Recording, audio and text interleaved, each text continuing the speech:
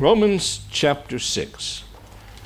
Talking about a proper distinction, it is vital to distinguish justification and sanctification, because justification just simply is the work of God alone, declaring us to be righteous, and He chose us. And that's something that happened. We're not even conscious of it, but we may be conscious of it within a split second of when the Lord does it, and we're conscious of all the things in our lives leading up to it. That's why we give our testimonies here at church, to talk about how the Lord is working in our life, and then He comes. Sanctification, well, you can almost call it, I almost hate to do it because God's on the throne and He's in control, but you can almost call it a cooperative effort, because we participate in the sanctification process, except, and this is a big except, we don't participate in the glorification process, which flows from sanctification. That's the work of God alone. So as we define these terms and as we look and see how the Bible talks about them, an error in any one of them becomes really problematic or even spiritually deadly. In the battle of the Reformation, the cry was justification by faith alone. Absolutely. Now, they could have expanded that a little bit more, because they meant Christ as the object of faith alone. Having faith isn't anything unless you have faith in the proper object. So it's justification by faith in Christ alone. And this cuts through all the rituals, cuts through all the heresies, cuts through things like indulgences. I was running across indulgences, thinking about it this week, so I took a rabbit trail to study indulgences a little bit, having never been a Catholic myself, and knowing what I know from history about indulgences, and then knowing that fairly recently the Pope had granted in some indulgences under certain circumstances that you could do. And I realized, indulgences are still around. That was interesting. So I went to some Catholic websites, figured go to the source, those that are going to tell us what they believe and what they believed about indulgences. And what I found overall is I went about 3 or 4. The Catholic websites were apologetic about the way indulgences have been misused over the years.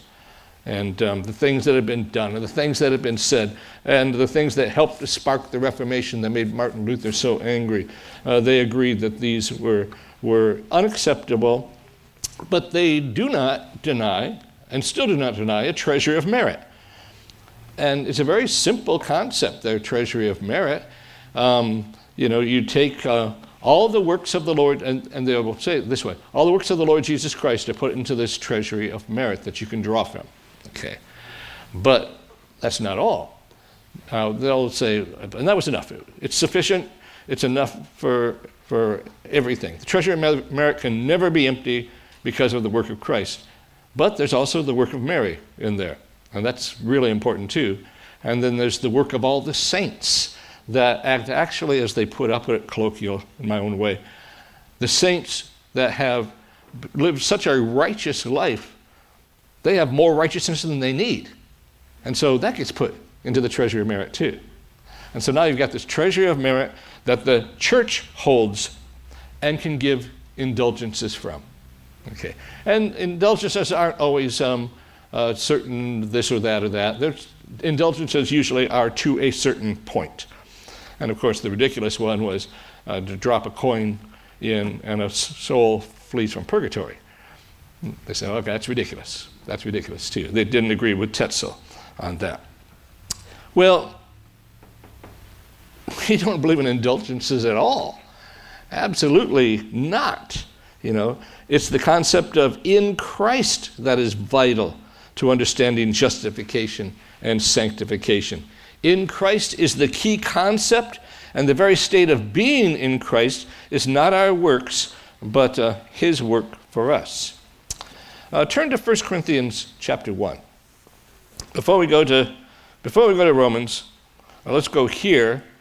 And I think what we hope to see is this concept of in Christ 1 Corinthians chapter 1, verse 26 through 31, same author as the book of Romans, it's the Apostle Paul.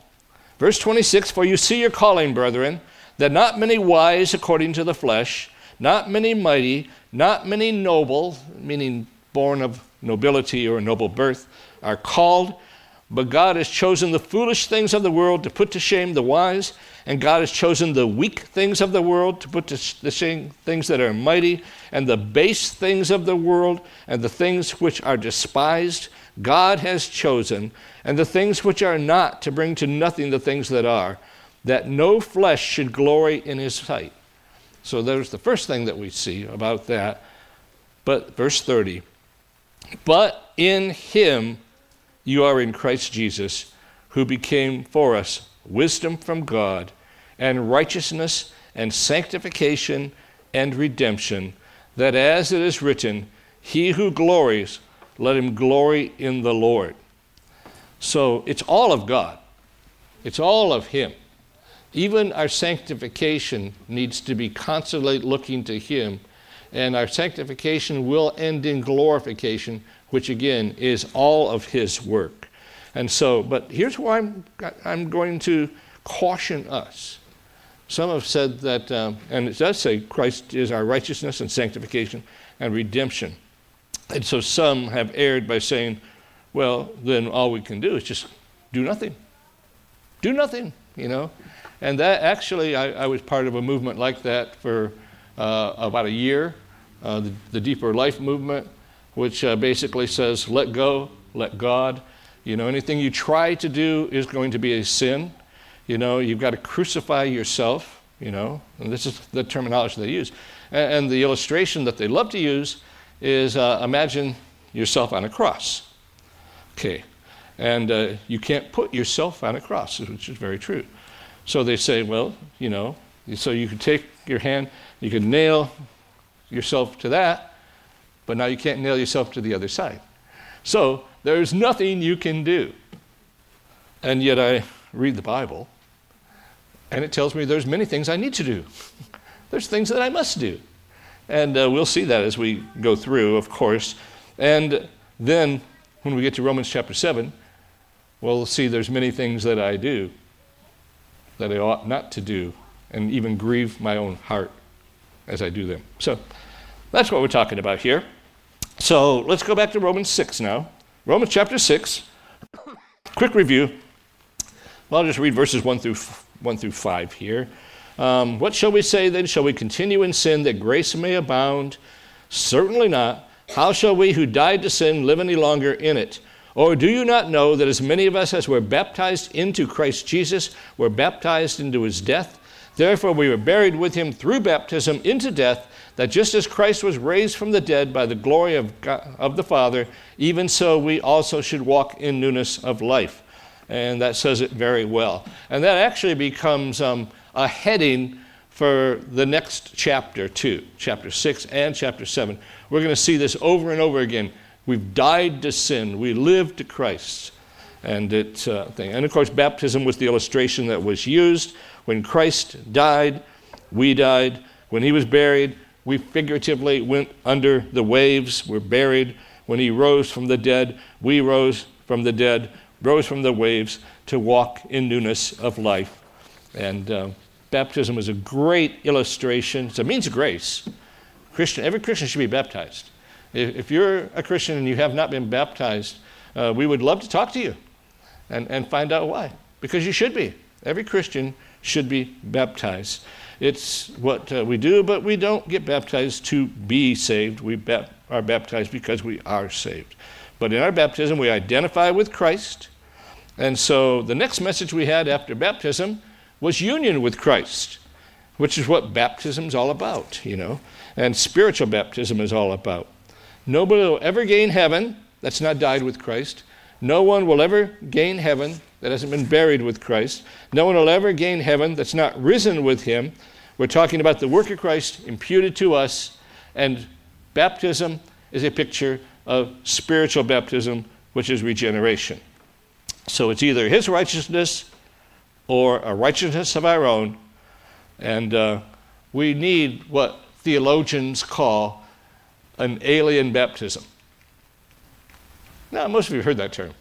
Other of you start thinking about outer space or something like that. No. Alien baptism simply means a baptism, or alien righteousness. Alien righteousness simply means a righteousness that is outside of ourselves. That's what we're talking about. That's Christ's righteousness. And we must have that. Because every person's either in Adam, as chapter 5 talked about, or in Christ. In Adam, all die. There's no escape. In Christ, all shall remain alive. That's the only escape. Now, how does this actually work for us? Okay, so how does this practically work out in our lives? What dead to sin does not mean. Dead to sin doesn't mean that we're not tempted. We can be tempted. It doesn't mean that we shouldn't be vigilant against the wiles of the devil. We must be. It doesn't mean we've reached a state of perfection where we no longer sin. And some will go so far as to say that the Christian even cannot sin. And the reason they say that is they actually have an over-realized theology that says, even when you sinned, you didn't really sin, because that was already paid for. That was already taken care of at the cross. This is how we can confuse justification and sanctification. They need to be kept separate, And there's a lot of errors that can be found there. But an over-realized eschatology says, since all my sins, past, present, and future, have been paid for, which is true, I can consider myself perfect no matter what I do. And in theological terms, that's called antinomianism. Antinomianism, which says it just doesn't matter. It's a truth taken to an untruth. All of our sins have been paid for by Christ. He took them all upon himself. But that's no excuse or license to sin. And Paul lets you know that in the first 2 verses of chapter 6. So what does dead to sin mean? Now, you might remember the extended illustration, and it'll use it again, so I'll just shorten the extended illustration from last week. But there was a slave. He was a slave to sin. He was born a slave, and it was impossible for him to redeem himself. He'd even try, but whenever he tried, he would fail. And the master may even beat him worse. The master would just beat him as he tried to escape. He lived a miserable life of bondage. That's the lost man. But then a great king, out of mercy, devised a way to free the slave from the tyrannical master. Look at verses 6 and 7 of Romans 6. Knowing this, that our old man was crucified with him, that the body of sin might be done away, that we should no longer be slaves of sin, for he who has died has been freed from sin. The way devised by this great, powerful, merciful king was to have the slave crucified, and now that he was dead, the master had no control over him. Then he raised him to life, and now he became a slave of his new master, a master who loved him, a master who cared for him, a master who, even though he really was a slave, didn't call him a slave, called him a friend and a brother and a son. So that's, the illustration breaks down, it's true. Yeah, every human illustration is going to break down.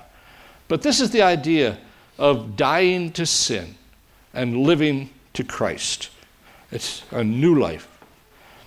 So we have a new life. We have a new master. We no longer live as slaves in the realm of sin. We now live for Christ. Verse 8.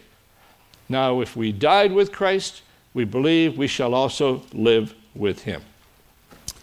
Now, really, differing English translations can be confusing. One of the reasons that happened, it's not a bad practice to read the Bible in various translations, especially if you don't know the original languages.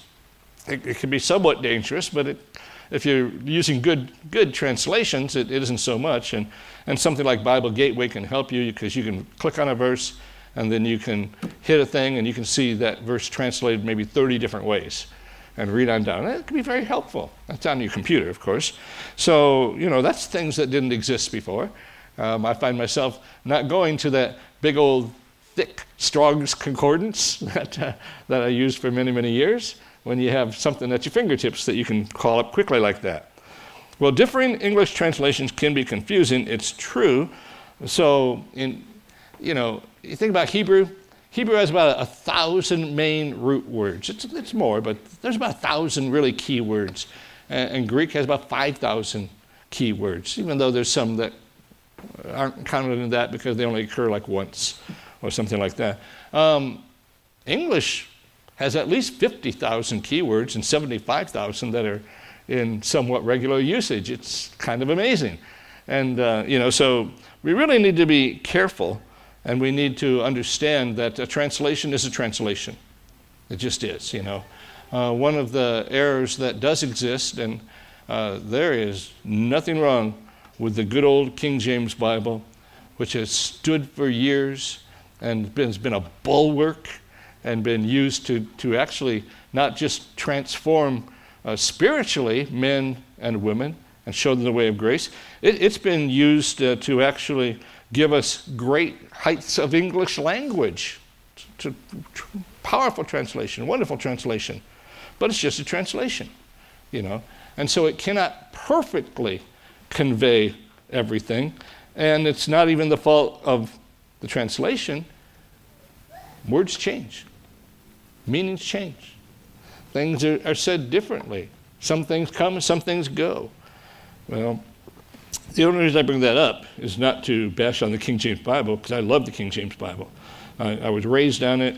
I've read it many, many times. But, the fact is, you can go overboard. I did that too. I was part of that movement too. So, where you believe the King James Bible is inspired. And if it doesn't say it exactly the way the King James Bible says it, it's a heretical Bible. It's out there. It is far more popular today than it was when I was part of that movement. Far more popular. So just be aware of that. Don't throw away your King James Bible. The King James Bible is a wonderful translation. Please, but don't think that others are necessarily evil, although some of them aren't very good. Okay. Let me name a few that you can be safe with. You can be safe with the New King James Bible, excellent translation. ESV, excellent translation. Those are really two of my favorites right there. But the New American Standard Bible, don't tell Mike I said this, as clunky as it can be. No, that would be like that. They were trying to be as literal as possible, and they do a good job, excellent job. New American Standard Bible, a good Bible too. Just stay away from the newest ones, which have worked really hard to be gender neutral, and just no need for that. No need for that, And then even the NIV. I'm taking up the NIV this year for my devotional reading. Enjoying it. Got problems. It's a little dynamic equivalence. Gets a little too paraphrasey at times. Usually takes a conservative twist, which is good. But that's just a little aside there. And as you may have realized, that wasn't in my notes. So there you go. So anyway, the great promise for the Christian. Verse 8. Now if we died with Christ, we believe that we shall also live with him, knowing that Christ, having been raised from the dead, dies no more. Death no longer has dominion over him. For the death that he died to sin once for all, but the life that he lives to God. Christ Jesus the Lord was made a real man. And he really died. Now, we know that he's the God-man. That's not what I'm talking about. I'm talking about the fact that he really died, and the fact that he really rose, and the fact that he will never die again. He doesn't have to die again because he's already completed what he set out to do. He bought salvation for us. So we're cleared if we're in Christ. We're not guilty if we're in Christ. The penalty of sin has been paid by Christ. Yeah, physically we will die if the Lord doesn't return. This is true. Physically we will die, but we will be raised up never to die again. Okay? And so in that way, he was made like his brothers. And even though, we've been justified, we must not excuse our sin, and we must refuse to take it seriously. About 20 years ago or so, we had a number of people who left the church over the idea that the Christian really couldn't sin. And a few of them went so far. I'll give you an illustration. This really happened, Driving down the road, this one guy that believed that, he was sitting in the passenger side, and he started yelling and screaming at cars as they were going by, and cursing at them, and calling them names. And you go, what in the world? Only a crazy man would do that. He was trying to prove that it didn't matter what he did, he couldn't sin. Now, that's over-realized eschatology. That's why I'm talking about this. It's important to me. That is not what we teach, and that is not what we believe. We believe that we must not sin, and then we accept the fact that we do sin. Okay? But we don't say, I sinned, I don't care. No, it's important. It's vital that we live for the Lord. John Murray says, a believer cannot live in sin. If a man lives in sin, he's not a believer. If we view sin as a realm or a sphere, then a believer no longer lives in that realm or sphere. Murray's doing a good job here. He's telling us two different things. We cannot live in that realm or sphere of sin because we were rescued from that, So a professed believer living as a pagan, well, if he's in the church and he refuses to repent of the sinful life that he's living, needs to be disciplined from the church. Okay? Church discipline exists for that reason. We hold each other accountable. Okay? We hold each other accountable. We're here to help each other. And when we say, and in fact, Brother Pat, that passage that you read had church discipline in it, And as you read that, I was thinking, I forgot I had church discipline in my notes, actually, because I read that, I wish I could say this. Now I get to say it, So you go to him. And you go to him in love, and you try to help him or her. Okay? I didn't have to say or her, you knew that. But you go to them, and you work it out. And you don't have to just go once. Some people say, I'll go once. It doesn't work. No, you can go, and you can repeat, and you can talk, you can work it out. A lot of times you'll realize that you had a misunderstanding, or maybe they'll realize they were wrong. There's a lot of things that can be done one-on-one without getting other people involved. That's usually the best way to handle things, and things, then they're done, But that doesn't work. Then you take one or two with you and try the same process so that out of the mouth of 2 or 3 witnesses, every word can be established. If that doesn't work, you tell it to the church, and he becomes like a heathen and a publican. Now, what does that mean? He becomes like a heathen and a publican. Does it mean you're going to beat him? Mean you're going to slap him in the face? Does it mean you're going to call him names? Mean you're going to talk bad about him every chance you get? Or let's suppose he owns the local a gas station in your locality. And while he was a member of your church, you always went to that gas station. But now you're going to show him you'll never go to that gas station again. You're going to buy an electric car, right? No. You'll never go to that gas station again because you're going to punish him. A heathen and a tax collector. That means treat him as one on the outside. That's what it means. It doesn't mean hurt him. Doesn't mean punish him. Doesn't even mean hate him. It means treat him as an outsider, because by church discipline, the church is saying, as best we can tell, this person is not a Christian, so they cannot be part of this church. But it's in the hand of the Lord. And our prayer is always, Lord, bring them back. Lord, bring them back. It's not, let's hate them. You pray for heathens. You pray for tax collectors. You pray for those that have been disciplined. but they do need to be disciplined. So there you go. Oh, well. Oh, that wasn't in my notes, but you spurred me there. Let's turn to Ephesians chapter 2. I may not get quite as far as I planned, or I probably will, but then go a little deeper next time. Ephesians chapter 2. And you have an outline there, so you can see where we're going with this.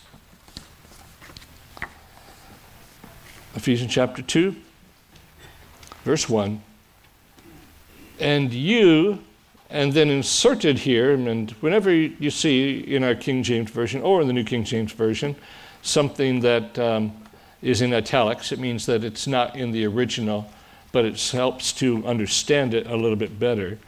And you he made alive, who were dead in trespasses and sins, in which you once walked according to the course of this world, according to the prince of the power of the air, the spirit who now works in the sons of disobedience.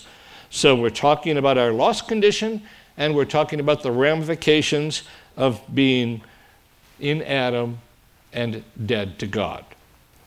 Verse 3, among whom also we once conducted ourselves in the lusts of our flesh, fulfilling the desires of the flesh and of the mind, and were by nature children of wrath, just as others. We're made of the same stuff, and we even come out of the same stock. We are children of Adam by physical birth.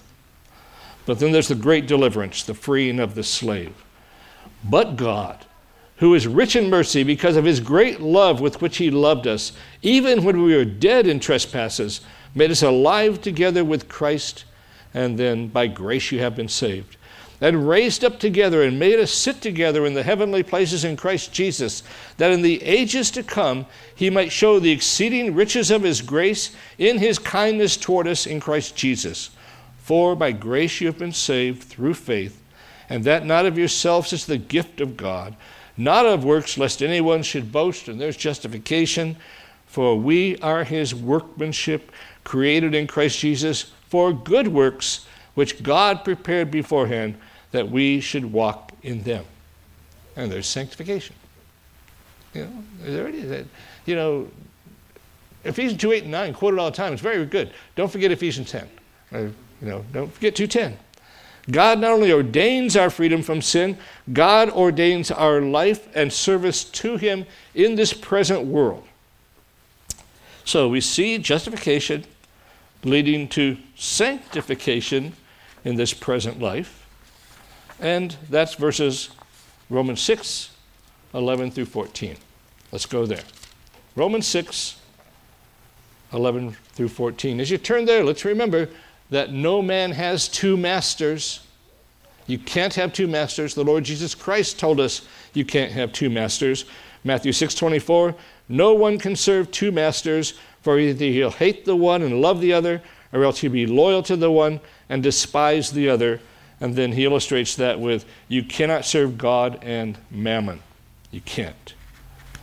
So, verse 11, likewise you also reckon or consider yourselves to be dead indeed to sin, but alive to God in Christ Jesus our Lord. Therefore do not let sin reign in your mortal body, that you should obey it in its lusts. And do not present your members as instruments of unrighteousness to sin, but present yourselves to God as being alive from the dead, and your members as instruments of righteousness to God. For sin shall not have dominion over you, for you are not under law, but under grace. Okay. This whole passage is going to talk about law. And, by the law is the knowledge of sin, is what it amounts to. But we're going to see the law is not bad. The law is not wicked. The law is the law. The law is the law. But we must not live under the dominion of sin. So first of all, we need to remember that our old master is simply that, our old master. Reckon yourself, consider yourself to be dead indeed to sin, but alive to God, This reckoning is not some mystical activity of living a deeper life.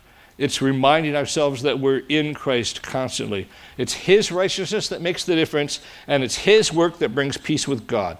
Another way to put it is something that we like to say around here too, is Christians need the gospel too. We do. Christians need the gospel too. We need to consider what God has done for us. We need to preach the gospel to ourselves, and we need to hear the gospel preached to us.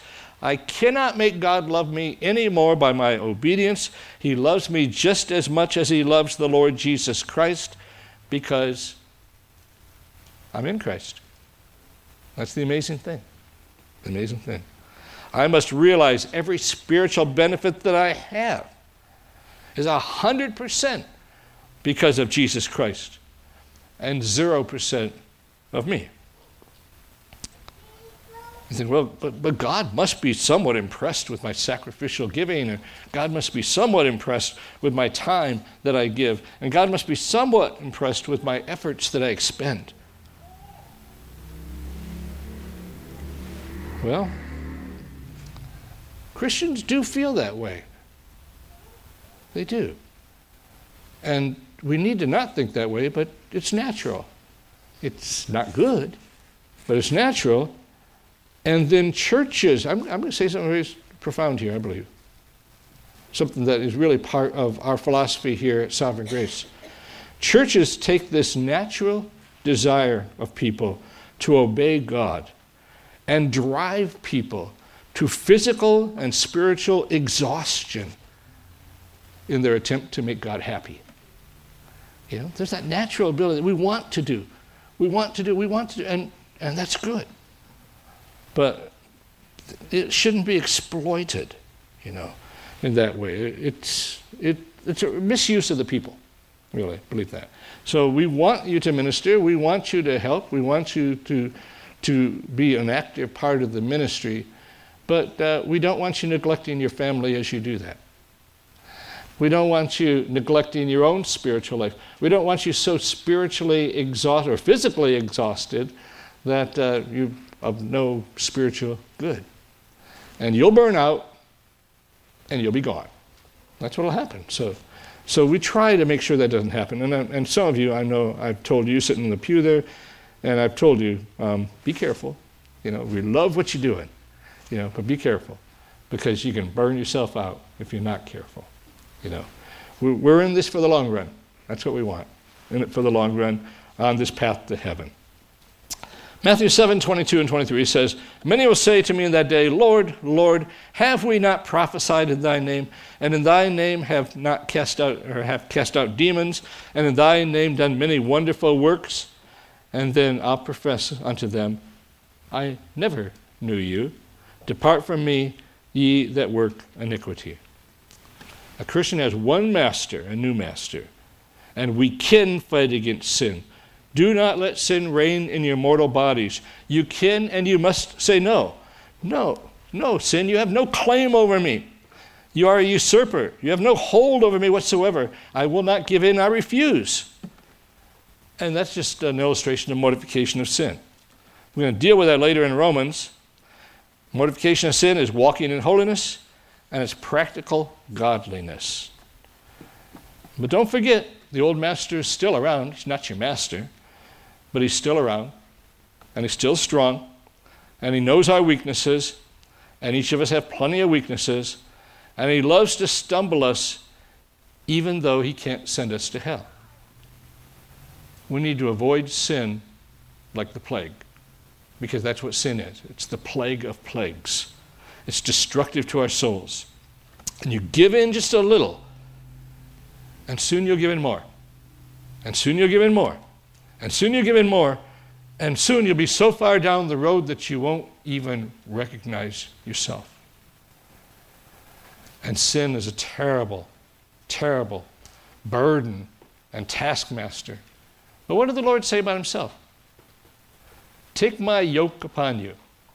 The yoke ties two oxen together. It's heavy. It is. But not Christ's. Take my yoke upon you and learn of me, for my yoke is easy and my burden is light. Amen. Present yourselves as an instrument of righteousness to God. Christianity really isn't a religion of do this and do that. It's living for God as a living sacrifice for Him. I'm going to conclude here by just saying this. I've been talking to Christians. We got more to say, and this passage has more to say. And it's going to continue on. One illustration, I should bring up one illustration. Talking about how we are dead to sin. And Paul says this twice. He says this twice, Christian friend. He talks about a woman being bound to a husband as long as he lives. Okay. Now, we're not talking about divorce. We're not talking about any of that. We're just talking about the natural principle of what it is. A husband and wife, they're married. Okay, they're together. But the husband dies. In some cultures in the past, and it's illegal now, thankfully, but in some cultures, in Hindu cultures, the husband would die, and they'd make a big pyre to burn his body, to cremate him on.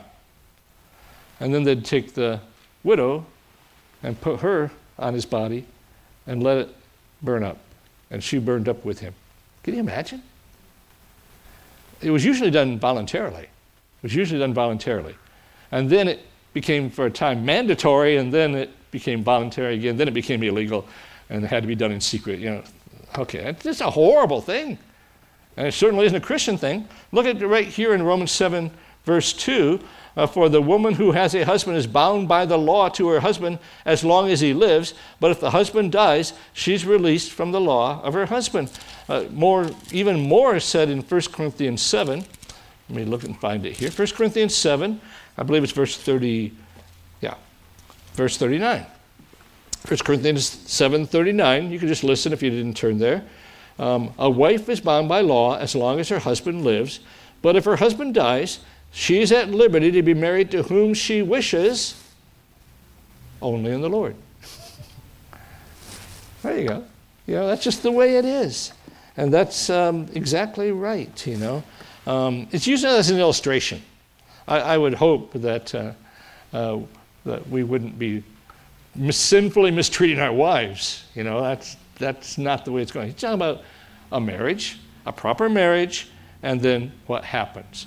He dies, she's free to marry another. It's another illustration like the slave master illustration. So that's what we're talking about for Christians, but let me just talk to the lost for just a moment, because I've been talking to Christians.